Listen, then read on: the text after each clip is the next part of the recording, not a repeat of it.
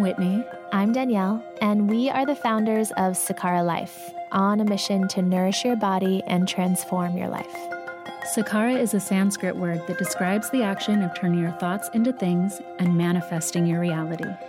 We believe that who we surround ourselves with, what we watch, what we listen to, what we eat, the information that we take in, impacts the way we think and therefore who we are. The conversations that follow are with bold thinkers who have had an impact on how we view the world, ourselves, and what it means to live the Sakara life. The intention of these conversations is to push each of us to greater heights so that we can turn our thoughts into things and all shine our light a little brighter. We are so excited to be on this journey with you. Welcome to the Sakara Life.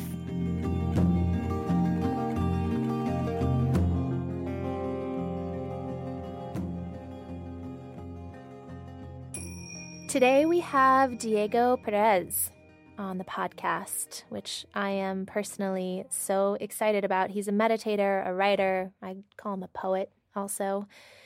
You probably know him best if you follow him on Instagram for his viral writings and poems under the pen name Young Pueblo. He's originally from Ecuador and spent most of his childhood in Boston, Massachusetts, where he began to develop an obsession with the idea of liberation. Starting as an activist at the age of 15, Diego has worked in nonprofit and radical organizing for decades. And at 24, he did his first 10-day Vipassana meditation course, which has shaped everything he believes and writes today. Through writing and speaking, Diego aims to support individuals in their ability to heal, knowing that when people liberate themselves from pain and suffering, it helps better the world and heal humanity. He just came out with his first book, Inward, in 2017, and it's a beautiful compilation of some of his poems, quotes, and essays. So listen and open your hearts for this one. Enjoy. So we are so excited to have Diego Perez, mostly known as Young Pueblo, here with us today on the Sakara podcast. Thanks for joining us. Thank you so much for having me. Yeah, this we're is excited. Like a really nice way to start the day. It is. So we usually like to start off by talking about the why behind what you do. So we started Sakara really to solve a problem for ourselves and to help share what we discovered. Food completely changed our lives. Plants as medicine completely changed our lives. And so we made it our mission to share that with as many people as possible. So we'd love to hear, what is your mission in life? What is your mission here on Earth? That's a great question. I think my primary mission is there's two. So one is individual, which is the first one. I think the most important mission is my own personal liberation, meaning like coming out of as much conditioning as possible in this one lifetime.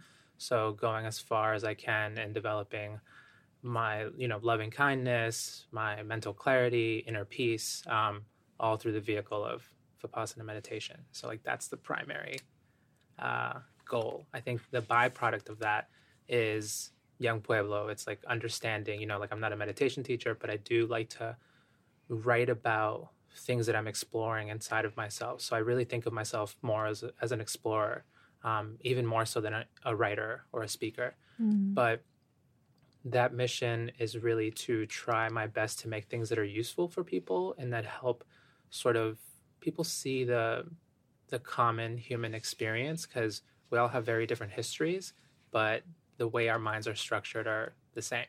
Like we were talking about, like Totally. The bodies just have a very similar structure, and oftentimes what's good for someone may be good for others as well. And there are definitely particular, people are particular and whatnot, but really the goal is to make things that are useful for people.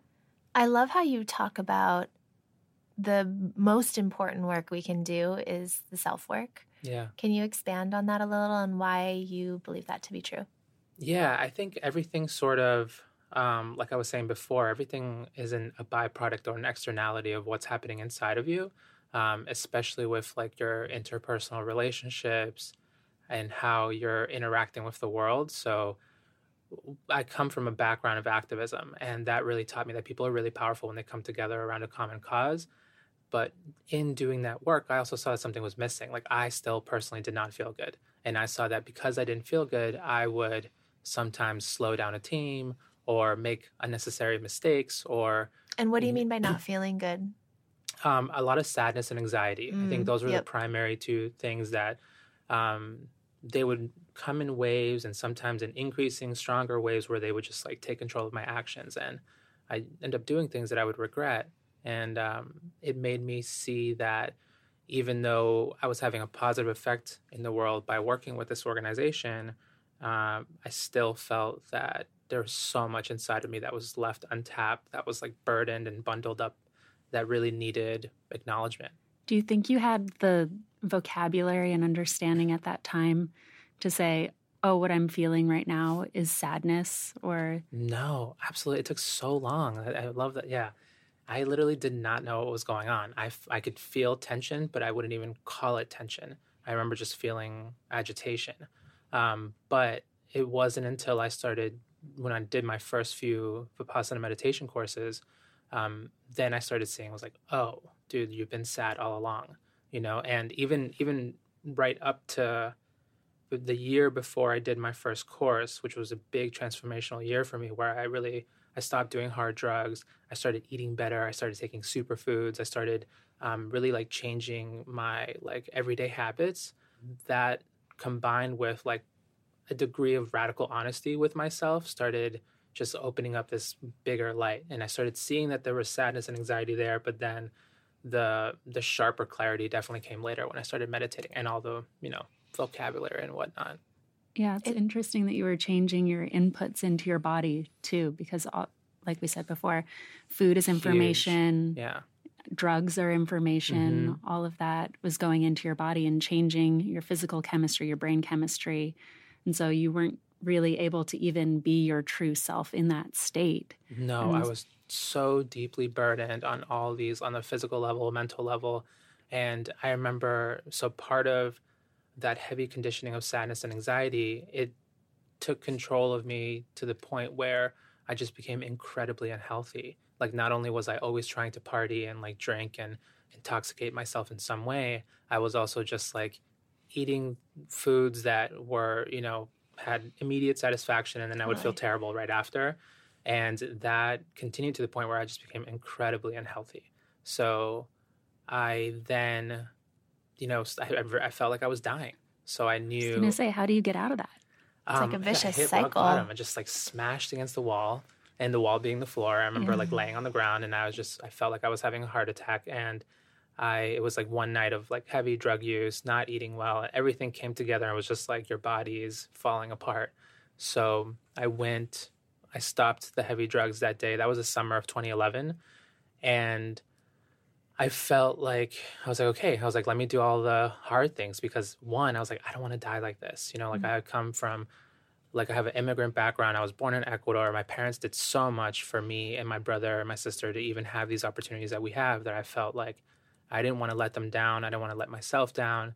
And I felt like I was so far from my potential that I was like, okay, I'm wasting time. So the feeling of horribleness, I think, really kind of arched things forward for me to start making these big changes. It's amazing how we have to hit rock bottom. We hit our rock bottom too. Sakara was born out of us hitting our rock bottom what too. Year?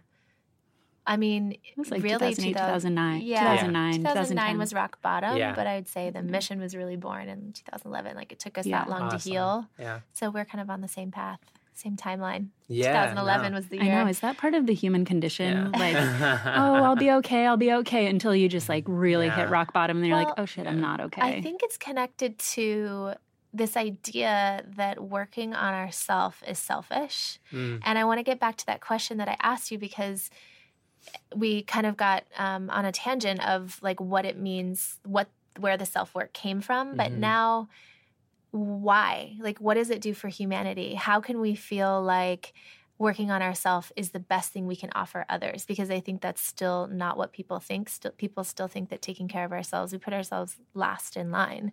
And the only time I think people really feel like it's not selfish is when you're pregnant or dying or breastfeeding Dying, yeah. or you hit rock bottom. Yeah. And so can you, help us understand how doing these things and taking these actions to take care of ourselves and our mental well-being, our physical well-being, like, how does that help humanity? I think we're human beings are a lot more expansive than we really think, right? It's possible to be able to help yourself and still be an active member of your community, still have whatever you want to put your work into, your effort, your energy into, can still be something that at the very least does not harm other people. And I think when you're not harming other people, then you're probably helping them. The most essential thing to me is absolutely you have to know yourself. You have to love yourself. You have to do this deconditioning, unbinding, understanding your patterns so that you can behave in ways that you actually find effective, that are nourishing to you and that support your inner peace. But I would say that time period where you have that deep focus on yourself, sometimes it does need to be just about you for a while, but it shouldn't eventually stay there, because I think in real self-love, that opens the door to unconditional love to all beings, not just yourself, even to the people who have hurt you in the past, people that you've had a lot of struggles with. And it's quite interesting because I remember having that time period in myself where, okay, I'm working on my patterns, working on building new habits that are actually healthy. And I started finding a lot more love for myself. And in that, I was able to start behaving differently with people that I used to struggle with. Like my relationship with my parents improved so much, relationship with my brother and sister, with my now wife. Like all these things started reverberating outward. But it's really just so essential to understand that I really don't even think it's selfish. Honestly, it's a necessity. Like it would be foolish to be able to just focus on everything that's happening outside of you and never ever nourish yourself to the point where, and nourishment is not just like food, right? It's like mental health. It's doing the things that you need to do to be happy and to be free. It's almost selfish to stay in that. In your shit. Yeah, in your shit and in your self-hate. And totally, because you're just passing around tension. Right. Like all you're doing is just like, this is my tension and I'm just going to multiply it. Yeah. But if you don't deal with it, like when you deal with your stuff, all you're doing is bringing more harmony to every environment that you're in. Exactly. And that's super important. But at the same time, like when I spent my time, I was like, okay, what can I do to help people potentially? Is like maybe writing can do something to support people. And I've seen it happen in a lot of ways. People go into activism or go into creating Sakara or like go into, creating things that nourish people in so many different ways. Mm-hmm. Right. And that's one thing that I love to combine is understanding that like there have always been human beings who tried to make the world a better place in so many ways. But this is the first time in human history where globally we have access to tools that can actually help you change your mental conditioning so that you can be happier and freer. And we can have those movements happen at the same time, collective movements to make the world better and having a personal internal movement to make yourself feel better. Mm-hmm. And that'll make everything much more effective. And I feel like your platform on Instagram is so powerful because there can be so many voices and stories and things on Instagram that can make people not feel great. Mm-hmm. But your writings are like these daily pop-ups to remind all of us of like the self-work. Yeah. Like, hey, have you checked in here? Have you checked in there? Mm-hmm. And I love how you talk about this idea of all we can offer is what we've worked on in ourselves. And it's just so powerful. Yeah. I think that's a good lead into. We'd love for you to read something for us. Sure. Let's see. You brought your book. Let's see what we got in here. Your book is called Inward. Yes, it's called Inward. It's a book of poems and essays, and it took like 3 years to compile, and I think some people are finding it useful, which is good. It's like success, This has been like a common topic in my life lately, and I think a lot more people have been thinking about this, but it's a very short little poem. It says, allow yourself to transform as many times as you need to be fully happy and free. And to me, that one is really about allowing your identity to be flexible. I remember growing up and so many people would pride themselves on, they would say, I never change. Like I'm always the same. And it's like that, now I'm realizing like that kind of sucks. Like, that's not, that's not that great. Like we should allow ourselves to change and grow and to like be able to observe and release the past that was heavy within us and, expand in ways that we find to be like, actually supportive of other people and yourself. Yeah, you talk a lot about attachment. Mm-hmm. And to me, that just sounds like we're attached to a version of ourselves. Yeah. Probably because it's more comfortable, it's what we Mm-hmm. know. And sometimes, or I guess always, the unknown can be really scary. Definitely. This idea of attachment, can you expand on that? And you talk a lot about attachments to versions of yourself, but then also external attachments and relationships and things like that. Or even attachments to the vision that you had for yourself, like your younger self envisioning what your life was going to be. I think a lot of people have an attachment to that. And when your life doesn't look like that, a lot of stress can come from that as well. Oh my goodness. One thing I've learned is to just let go of put in effort towards my aspirations, but heavy timelines, this has to be done by this time, or I want to be this free by this year, or this, I don't know, these different ways to measure success, but you just got to throw them out the window.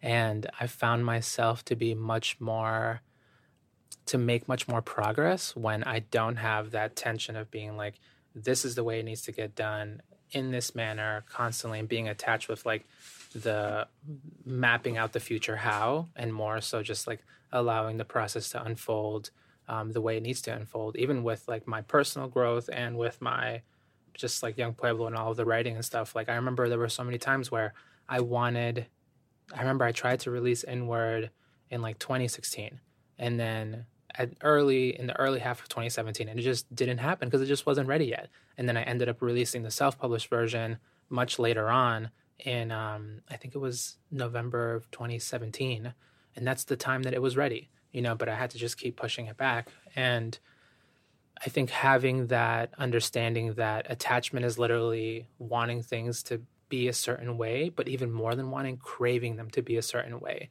because wanting and craving aren't necessarily the same thing. Wanting is fine. You can have aspirations, you can have goals, but when those aspirations and goals are combined with stress and tension, they're filled with craving. And it's that craving that makes an attachment, and then you end up just filling yourself up with so much stress and struggle and misery, really.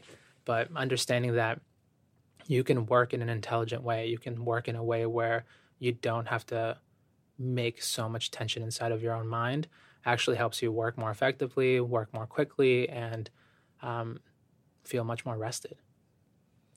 I love this. I obviously follow you on Instagram. Oh, thanks. You and a million other people. Yeah, I know. I'm not alone. Literally. And I had this one saved, and I really love it. They asked her, "What is real happiness?" She answered, "Happiness is not fulfilling every pleasure or getting every outcome you desire.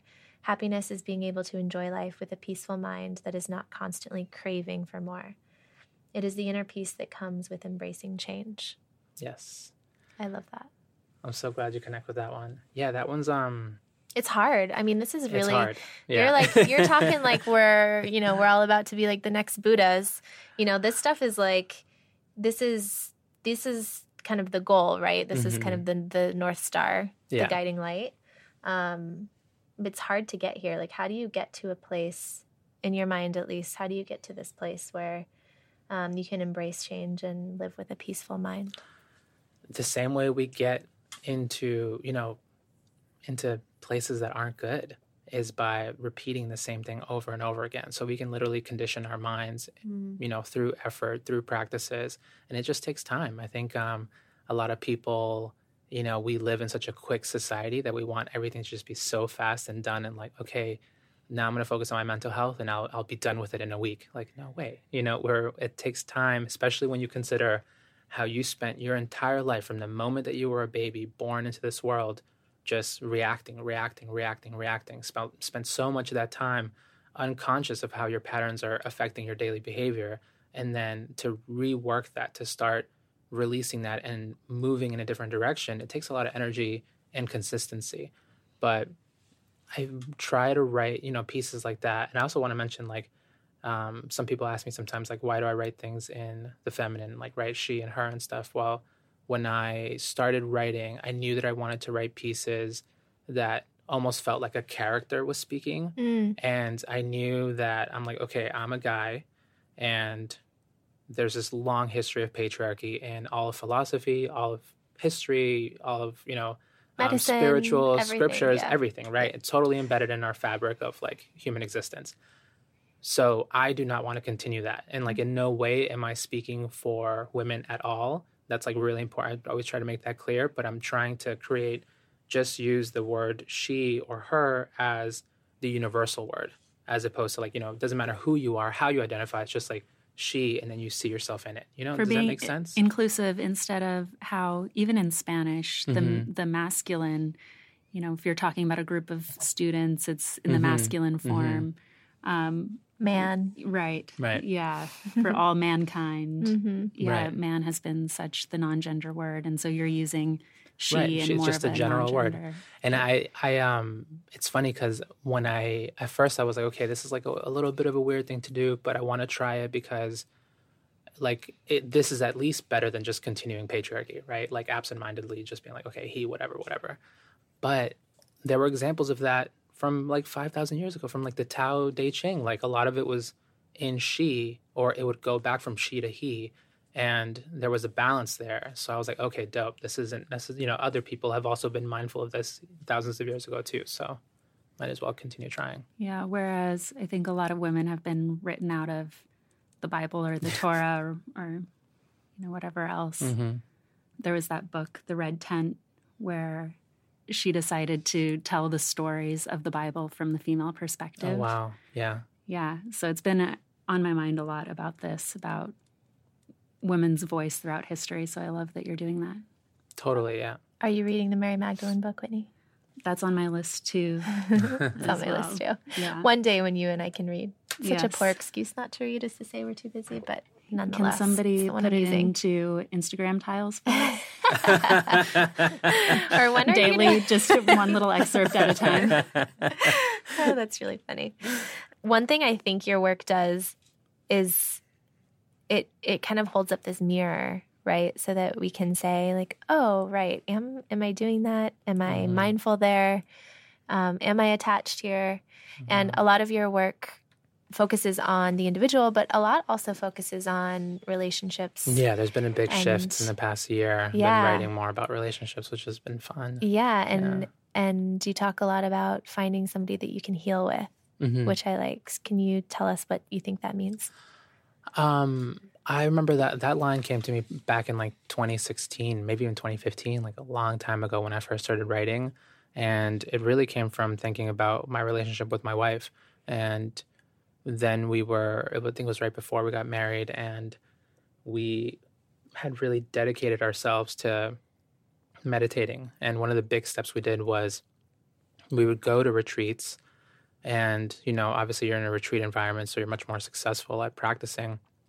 But we were struggling with trying to bring that home and bringing that daily practice back home. So having a partner who was equally committed to like making this big change felt just like I was so supported. So to me, and it doesn't necessarily need to be like an intimate romantic partner, but like a friend or something. And then also realizing like having the friends around me who are also willing to do this work, it just gives you so much energy to be able to continue, plowing forward, even though you may feel alone or you may feel like, society isn't really with you. You at least have a few individuals who are willing to like take on this brave journey. I love that that's how you expand on it, because what it means is that your work can almost kind of transform into what somebody needs to hear. Because what I took away from that was make sure you're willing to do the work to heal. And you probably chose a partner that's going to kick your ass in some way, that's going to, that's going to trigger you or piss you off. That's funny. And so just being aware that you have that need to heal there and that they're triggering, I just have so many girlfriends, maybe a little less now, but, in kind of like growing up as a young woman here in New York City, I've met so many women that, date. And I think neither of us ever had I don't know why I'm asking you. I know we were never on a dating app, but like we missed that whole frontier. Me too. Sometimes I'm kind of sad because it I don't know. It looks interesting. I feel like I missed a chapter in humanity. It looks a little addictive. Though. I'm glad I missed yeah, it. no, I'm not that sad, but you know, Yeah. so I'm kind of sad. I guess I missed that chapter in history, but I guess what I saw was because people have, and I'm using air quotes, so many options, and you can just meet people with a click of a button, that people were looking for their one true love, and I think they thought it was supposed to be easy. It's like we grew up with this total misconception, and I almost blame it on Disney in a lot of ways, of you meet your prince, and the hardest part is just getting your prince. Yeah. But then once you do, you know, it's happily ever after. Yeah. And so what I saw in a lot of my friends was they would just dump boyfriends because as soon as it got hard, or Yeah. you know, sometimes people need to be dumped. I'm not saying Totally. Yeah. anyone can date anyone, but I guess what I've learned in my marriage time and time again is that the healing comes from being faced with your shit. Yeah. And a lot of times that person holds up that mirror and they might know it, they might not know it, but it asks you to work on your stuff. And so that was my big takeaway of, you know, find somebody that you can heal with. Don't find somebody that you can just be bored with. Let it be easy with. And somebody that you can transform with. When you were talking about this idea of transforming and transforming and transforming, Yeah. that means that your partner has to like each version of your new self each time you transform, and vice versa. Yeah, and that's a good. In a lot of ways, you gotta quote that one. That's a good one. Write that on an Instagram. Yeah. You can borrow that one. We'll do that one together. And in a lot of ways, you know, I've seen this in my own relationship. One of us will transform, and it will force the other to transform. Yeah. And as long as you can both continue to transform, then the relationship can work. And if you get to a place where one transforms and they're saying, transform with me, and the other one won't transform, that's often when it's either, you know, like you move up or you move out. Yeah, and you're making it sound like really lovely, this idea of transformation, but that's when it's real hard. Yeah. Well, sometimes you have to hit rock bottom. Yeah. The transformation is usually really hard. Yeah. To transform, because that back to that human condition, you know, we're like, well, yeah, whatever, I'll just brush this off. Yeah, maybe I'll deal with it tomorrow. And then until it really hits you in the face. Yeah. Yeah. No, I think when I think back, so like my wife and I have been together for a long time. She was 18 and I was 19 when we got together. Wow. And now you guys have transformed a couple times. Yeah. I'm 32 and she's about to be 31. Who we were then is like, it's like a whole nother lifetime. Like I don't even, that person who I was then and that person who she was then, those people are totally long gone. You know, they were nice people. They tried their best, but there was just so much conflict inside of us, and that caused so much friction in our relationship that the first like 4 or 5 years before we even started, you know, before the idea of wellness was even around, we're just full of conflict and full of unintentional harm. That's one of my like new favorite phrases is like, it's so easy to unintentionally harm someone, you know, to just like do it by accident. Like you don't even know what you were saying and you don't know how they feel. So they react to it in a particular way. And then all of a sudden, boom, you have this like conflict in front of you. Oh, wait, I can't wait till you have kids. And then you start writing about all this, because with kids, it's so like, talk about triggers. It's like, you know, I was saying I was up all night with my 18-month-old last night, and it's so hard not to be triggered by sleeplessness or like, why won't you just go to bed? Yeah. There's just like triggers coming at you in every which direction. So I can't wait to read what kind of musings you have. Yeah, on self-reflection as a parent. We're thinking a lot about having kids. We're not sure when, but possibly in a few years. And I'm really excited for the opportunity of like total selflessness, you know, not even having a choice of what to watch on TV or anything. Because my brother's had a bunch of kids and so many of our family members around us, and I've seen that. That's a massive struggle. So I have so much respect for it that I've been so cautious around it. Like, let me just take my time. Let me focus on my inner work right now. And you know, like because she's a scientist and I'm a writer. So we're both like, you know, in the midst of our careers and all of that. But soon it'll be It's time. so real. I mean, last night I was up with her She was up from like 11:45 until probably 3:15. And she wasn't grumpy or anything. She was actually really cute and giggly. She just wanted to chat. I wasn't. Not cute and giggly. And I had a real moment of, just like almost despair. It's like this, like sleeplessness it just like fucks with your head so badly. And real torture. It's real torture. And I was like sobbing on the floor holding her. And then something just snapped in my brain. And I was like, oh, you know what? This is, and it's funny because I've told this story before, and every time she has a rough night, I have to remind myself it's rough. It's so rough, but then something snaps in my brain. And if I just surrender and I just say, okay, I'm not going to try to put you to bed. I'm not going to be pissed that we're up. I'm just going to sit here with you because this is like, you're my kid and you're so little and so sweet. And this is not going to last forever. Yeah. This is just a phase. And then like once I surrender into it, you guys are probably thinking I'm going to say she fell asleep. Mm-hmm. She did not. But once I surrendered, you guys had fun? I wasn't, we giggled. I read her a book. It wasn't so torturous. And so I guess one of the things we talk a lot about in Sakara is this idea of thoughts to things. And it's actually the meaning of Sakara. So how our thoughts actually create our reality. Mm-hmm. And, last night was such a perfect example of like, I was thinking to myself how tired I was going to be this morning for the podcast and, how exhausted I was going to be all day and bags under my eyes and I was never going to catch up and poor me. I'm just so tired all the time. And then I did feel torturous. Like I really did feel, in some level of despair. And then once I changed my mind, my experience really changed. Absolutely. And so I know you just have a different version of what you call thoughts to things, but like, can you expand on maybe how you believe our thoughts impact our reality all the time? Or words, yeah. And I know you did the silent retreat, and so we'd love to hear about that too. Yeah, I think even more than words, like it's our intentions, like the intention behind the word or the action itself is what sort of reverberates outward into the universe and back. Because a lot of times we'll have like good intentions, but then they'll be misunderstood on the outside because someone else's emotion is like, clouding the situation or whatnot. But there's something that my meditation teacher, S.N. Goenka, who's passed away, he talks about in his 10-day course, and he says that there's mental pain and then there's actual physical pain. And, physical pain is finite. It's like a certain amount, right? Like that evening last night you were having a certain degree of discomfort that was absolutely physical, right? Your body wanted to sleep. But then there was the mental pain, and the mental pain could be compounded infinitely, right? You can just make it like so much bigger, so much larger than it really is. And then all of a sudden your pain that may be a 7 is a 15.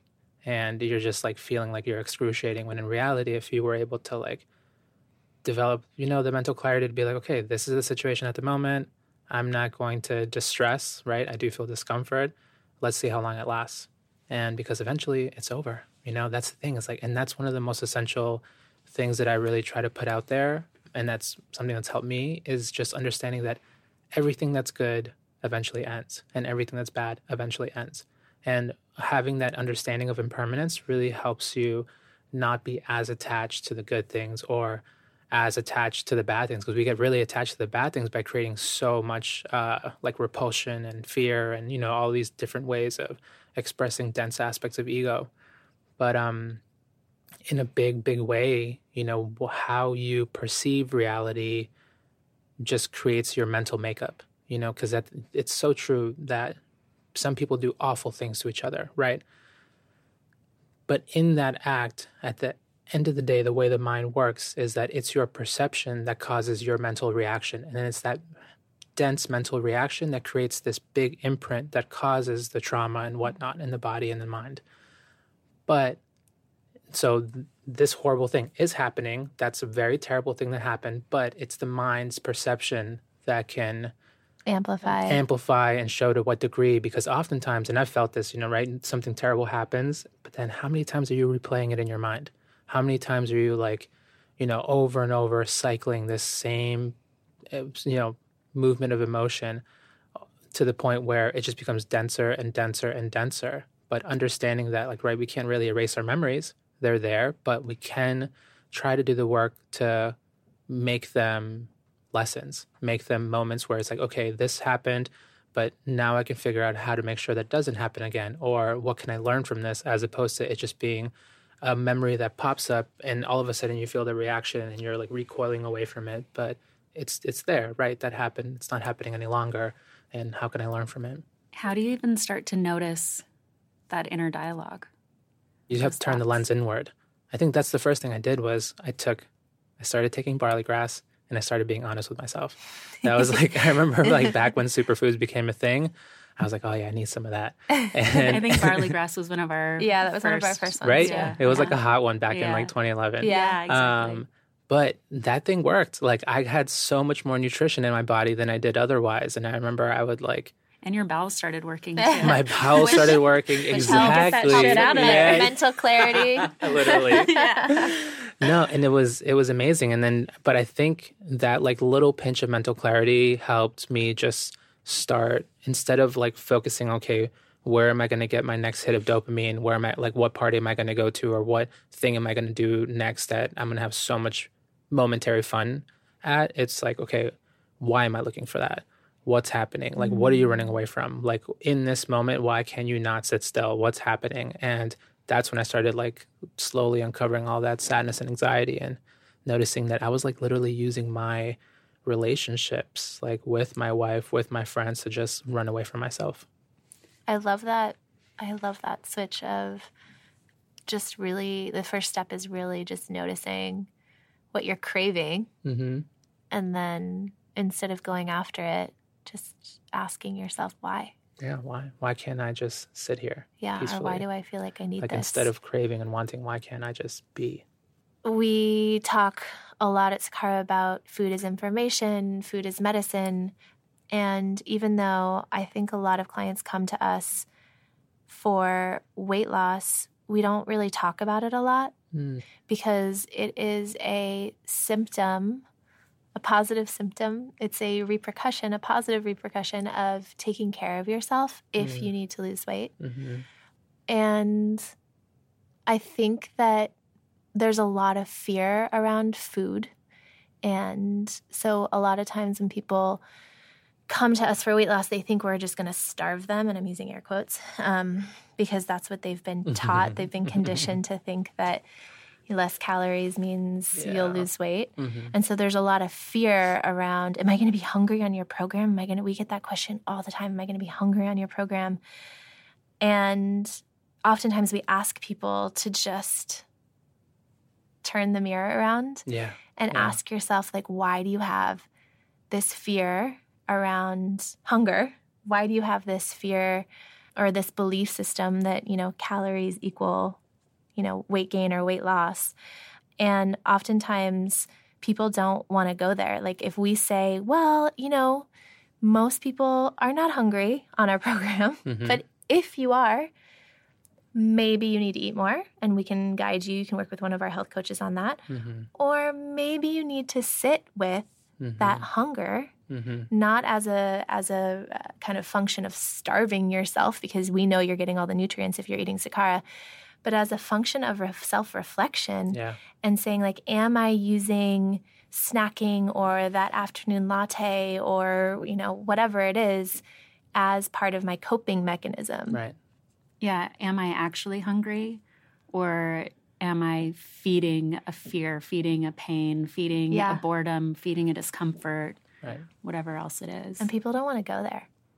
Yeah, I mean it's tough. That's a big one because it's like it's easy to become sort of like right? You eat to live. Yeah. So it's one thing to like try to let go of an immaterial attachment, but the biggest one is like the plate in front of you, and we get so much pleasure from food, and we don't realize how much we're addicted to pleasure itself, to the sensation of pleasure in the body, that when we start examining that one, like that was one of the hardest ones to even come across. Because I remember when I started doing longer retreats, when I started doing like 20 and 30-day courses, I would, like, that's when it hit me how much I was addicted to pleasure and how much that addiction to pleasure was so insidious, because pleasure is like, fine, we want to have a good time, totally fine. But it's easily becomes extremes. It easily becomes like so embedded in the fabric of your mind that you don't realize how it just controls all of your decisions. It controls the way you like set up your life, the way you design everything, the way my relationships exist. And I don't want to be using my like friends and my wife and all the things around me just so that I can get pleasure. Totally. Right? And it's so fleeting. Oh, absolutely. And when we talk about, food as medicine and changing your body, it's like, yeah, okay, maybe you'll have to change some habits and you're not grabbing for, the slice of cheese pizza every day or whatever your things are. And so maybe there's some discomfort there because, we're going to give you a Sakara meal, which is very different than that. But the level of happiness that comes from building a body you feel so good in is a pleasure that is not fleeting. It is with you all the time, and it helps you stand in your power. And, why do we constantly make decisions that counter that? Like, we're constantly making decisions that dim our lights, that take us out of our power for that, fleeting pleasure. We're built for short-term hits, like I really think that might even come from sort of like a hunter-gatherer mind frame. It's just like, what can I get right now as opposed to later, because you might not be around later. Like survive one might more not day. be a later. Yeah. One more hour, one more day. Yeah. Can I tell you a quick story? Yeah. Please. So my wife and I've been, for most of the past years, I've been either vegan or vegetarian. But then my wife, she was like, I really want you to try this 10-day detox that Mark Hyman has. And I did it. And it was like the first 3 days, like I didn't know how addicted I was to sugar. I don't even like eat like tons of candy or anything like that. But like it's in everything. My grapes, like the grapes that I would eat at night, I'm like, oh wow, like there's actually so much sugar in them that they're not really serving me, right? They're just like making me not feel that good. But when I started cutting all the sugar out and all the like the grains, and it's just like, it's a pretty serious detox. It just like resets your system. But the first 3 days were difficult. But then like the 4th and 5th and 6th day, like the explosion of energy that I had was wild. Like I would wake up and I'm just like, I felt like and I don't even really drink coffee. I felt like I had drank like 2 cups of coffee and I was just like ready to go. And I felt so good, so clear. And my wife and I were the same. It was like we both felt this immense clarity that was just like unforeseen. Food is medicine. But it was interesting because I did feel like I needed to eat less, but my body just became so much more efficient. And it was cool. So now I'm trying to like integrate that diet. Like even if I don't eat like that every single day, at least like 3 or 4 times a week, I'm eating like that. So I can like maintain some degree of that level of like effectiveness, because it's pretty cool. We just had Mark on the podcast. It's one thing that I always think about is, where did we get the idea that we're not supposed to feel good? I know. We walk around thinking like it's okay just feeling okay. Yeah. And I think that comes mostly because a lot of times policy and, community and pop culture does not support healthy habits. So we never really know what it feels like to feel really good. Yeah. You have to kind of really be the rogue individual to be constantly doing things that make you actually feel good. But yeah, like where did we decide it was okay to just feel okay? I'm not sure, but it became like a massive like cultural norm. But that's one thing that I try to tell people, because we all have very different personal emotional histories, right? We've all traversed life in different ways. So many different things have happened. And some of us have really gone through serious traumas. Others of us, not so much, right? But even if you haven't experienced very severe traumas, you can absolutely be a little more happier, a little less stress, a little less tense, a little less stuck on these narratives that you're creating in your mind. So like everyone could be like a little, have a higher degree of well-being inside of yourself.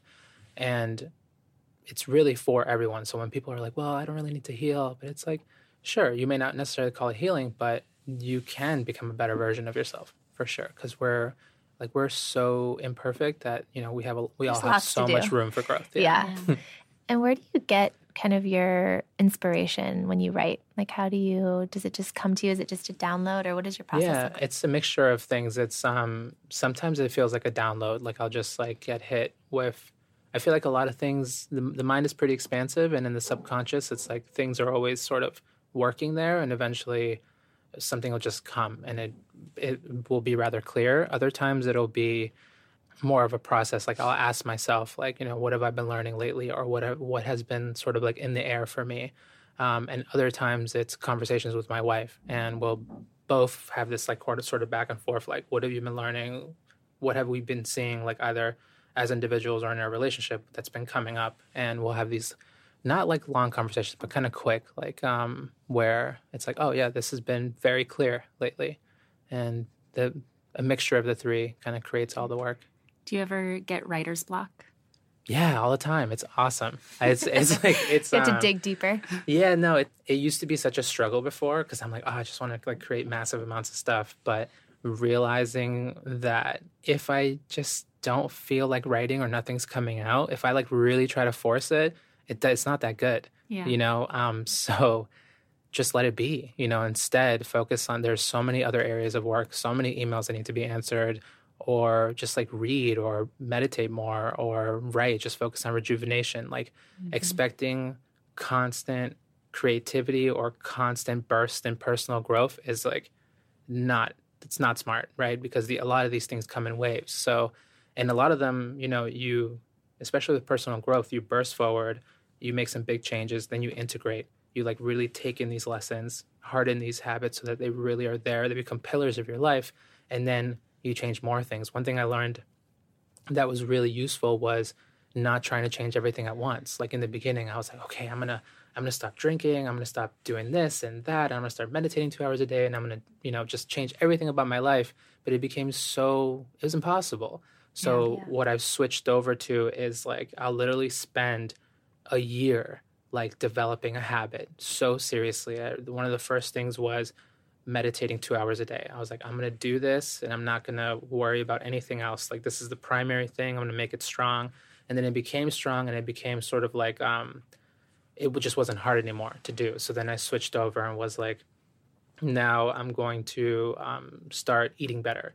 And I remember for a year, I practiced eating better. Right now, I'm like, I have to go to the gym consistently, and just focusing on making these like layering really strong habits and feeding them well, and then they take care of you. Yeah, and then it's like your life can look somewhat the same, just changed a little bit instead of completely creating a whole new life, which I think is hard to do. Yeah, the total overhaul is not my favorite. I'd rather like have small victories, and they compound over time, and they add up, and then you have like, now it's like a lot easier for me to like meditate 2 hours every day. I try to eat relatively well. Do you break it up like 1 hour and 1 hour? Yeah, 1 hour in the morning, 1 hour in the evening. See, I need to get there, guys. I'm the kind of person, I'm like, just give me the full Monty. I want to do it all at once. All at once? Like clean it all up. Yeah. Put it together. Yeah.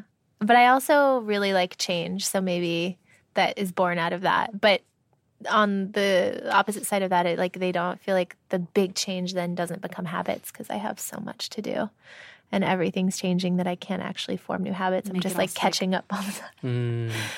Yeah. Whitney, when he was talking about things moving around in the subconscious, I felt like I wanted you to read something from his book too. Oh, okay. Sure. Okay, here you go. Reminder: you can love people and simultaneously not allow them to harm you. Keep going. Expand. Wow. Wait, can you read it again? You can love people and simultaneously not allow them to harm you. Whitney and I are really focused on boundaries this year. Yeah. And I feel like us, you two and everyone at it's really cool being, because you two spend a lot of time online too, and you can see the waves of like 2016, 2017, so much self-love. Yeah. And then like 2017 to 18, it was a lot about letting go. And now so many people are talking about different practices that they're actually doing on a daily basis and boundaries. Yeah. And it's like, when can you say no? As our business is growing, there's 40,000 things in a day that we could do. Yeah. And so our kind of fallback has always been we just do it and we say, yes, if you need time with us, let's just grab time. And now we're just getting to this place where if we don't draw boundaries, like we have nothing to give. Mm-hmm. And so this year we're really focused on it's okay to say no. It's okay to say, you know, I can't do that right now. And you can still love them.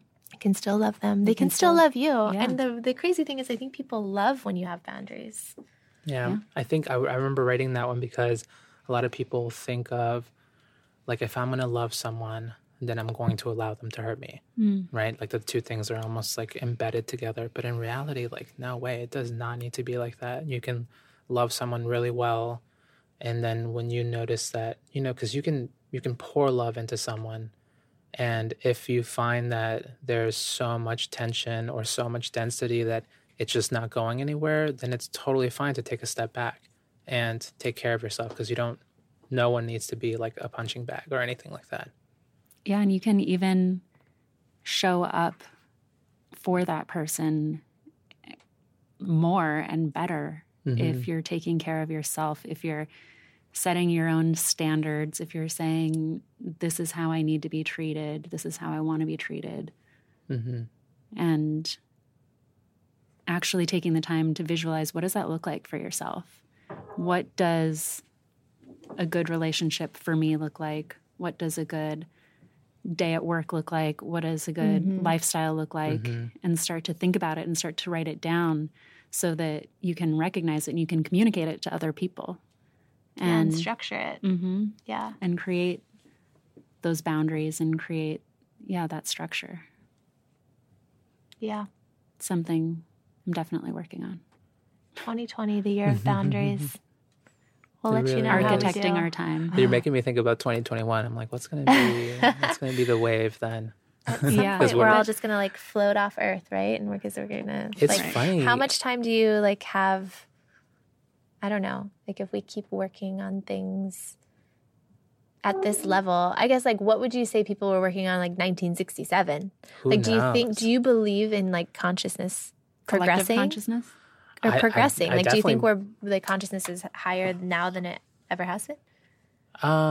That's interesting. I wonder, there may have been periods where, like during the time of the Buddha, there were a lot of people getting enlightened really fast.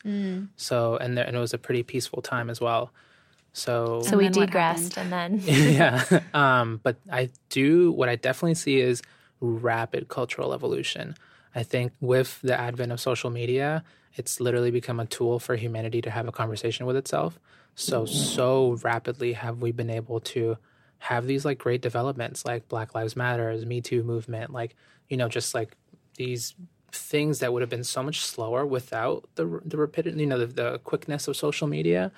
And I really think humans are thinking together because it just amazes me how so many of us will consider and write about a particular topic, like a big idea, but we'll be coming at it from so many different perspectives, and then it just snowballs and continues growing to the point where we stumble upon another topic, like seeing that switch from, you know, so many people talking about self-love, like, is it real? How can I apply this in my daily life? And then understanding enough about self-love and understanding themselves to the point where they're like, I have things to let go of. And everybody sort of switched and was like, what is letting go? Is letting go possible? How can I do it? And we're like literally thinking together. So if you're creating your movement, then what is it called? If this is the next wave, you know, it was Black Lives Matter, it was Me Too. This is now the Young Pueblo revolution. Yeah. If I had one, I'd probably call it Inward. I think we are served immensely by really understanding our inner dynamics. And it's really quite a beautiful process because when you understand, okay, this is how I used to create so much angst and agitation inside of myself, then you're able to see it happening inside of others. And when you're able to see it, you can have much more compassion because you're like, right, like you and I, we do have very different histories, but the contents of our mind, the structure of our mind is the same. So you feel sadness, I feel sadness. You feel tension, I feel tension.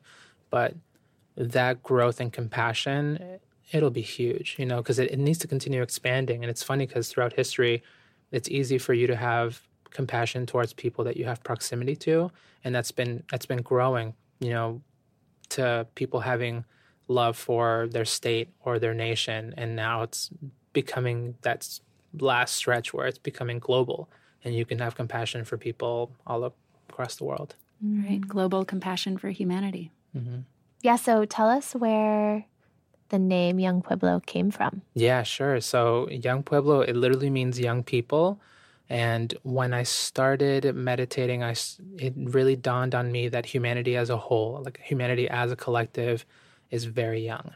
We have so much growing up to do. The same way that we have growing up to do as individuals, as a human collective, there are a lot of simple things that we don't yet know how to fully do. So when you think back to when we were in kindergarten and we first entered school, our teachers were trying to teach us the simplest things. Literally, clean up after yourself, don't hit each other, tell the truth, be generally kind to one another. These simple things that some of us may be able to do them as individuals, but as a human collective, we have not mastered these simple human attributes. We're in pre-K. We're in pre-K, yeah. And I think this century, because of a lot of our short-term thinking, we have some massive challenges ahead of us. And through, what we were talking about earlier, when we have that sort of growing, dense incubator that we're in, and we feel that pressure, there is an opportunity for massive growth. And it's, whether we want to step up to the challenge or not. And I really think that a lot of this, more and more people taking their introspective practices more seriously, developing different avenues of wellness, it's helping people prepare to make these massive shifts that we need to be a gentler, kinder, more loving humanity so that we can all live well without directly or indirectly harming each other. And hopefully we all don't have to hit rock bottom together. I was going to say no, the same yeah, thing. yeah. I don't think you necessarily need to hit rock bottom. Yeah, No, that we can all learn from our rock bottoms elsewhere in life and steer the ship and all decide to go inward as a humanity so that we don't have to collectively hit rock bottom. Totally. That's really, because there are so many people doing this work in their own ways. And when I created Inward, I really wanted to put, that extra drop in the ocean that's going to help sort of steer things hopefully in a better direction. So we'd love for you to give a light work exercise to our Sakara Lights, our listeners, some form of practice or challenge to put what we've talked about today or your work into practice in their own lives. So I've been thinking about that. And the one that I have is so mundane and simple, but it's something that I'm actively working on right now. And it's just at a minimum reading 20 minutes a day. Not on my phone, not memes, not there's so something very analog. Yeah, there's something very special about reading either from a book or listening to an audiobook or listening to a work that someone spent a year plus creating. Because it's one thing to get little bits and pieces of someone. It's another thing to have someone who's been poring over something for 6 months and a group of people have been working on it. So when you're actually reading a book, you're getting high level information. So and that's something that I've noticed. I spend a lot of time meditating, and I've read a lot in different periods of my life, but I'm trying to balance these things out so that part of my day includes at least 20 minutes of reading every day. So I would offer up that challenge, not memes, not real. Pull out a book. Yeah, pull out a book or paper, your Nook or something, just a real book that someone spent time making. I love that. All right, 20 minutes a day. I need to do that light work. We're going to do this challenge too, Danielle. Yeah. Great. Well, thank you so much for coming today. Thank you today. both so much. It was such a lovely conversation. Really fun. Inspiring. Yeah. Thank you. Likewise.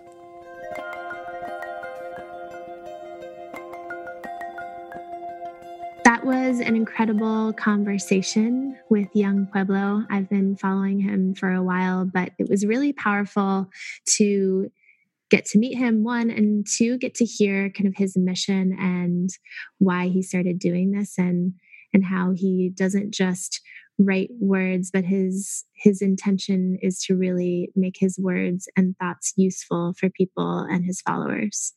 And here at Sakara, it's our mission to make things incredibly useful for people. And so today we'll get to hear an amazing Sakara story. This one is from Diana from Washington State. I'm feeling great. I also wanted to share my story and why I decided to try Sakara. I was treated for non-metastatic cancer on my lower leg 2 years ago, but recently found out the cancer was back and that I needed surgery this time. I did some research and found some pretty compelling evidence that a plant-based diet can quickly supercharge the immune system and make the body a very hostile environment for cancer cells. Perfect timing. I also knew this would be the perfect way to get the salty and sugary processed food out of my body to decrease inflammation and speed healing. I just had the second surgery this morning, and so far I'm amazed. No swelling at all, and I haven't had to take anything for pain. It is a relief not to have to worry about getting to the store right now, and to know that I'm loading my body up with the nutrients it needs. I'm truly grateful that I found Sakara, and I hope to blow my doctor's mind when I go in to get the stitches removed in a few weeks. Thank you, Diana. We love to hear these stories. Keep sharing them with us. They're so motivating. I hope that they inspire you as much as they inspire us. If you have a Sakara story that you would like to share with us, we'd love to hear from you. Send us an email at sakarastories@sakaralife.com. That's SAKARASTORIES@sakaralife.com, or send us a DM at sakaralife. Don't forget to hit subscribe for the Sakara Life podcast and share this episode with anyone you think needs to hear what we talked about today. And don't forget about the light work. It might feel a little hard, a little uncomfortable, but it's supposed to. The whole idea is that we lean into what's uncomfortable so we all get to shine our lights a little brighter. And we'll see you on the other side, Sakara Lights. This podcast was recorded live at Neue House in New York City.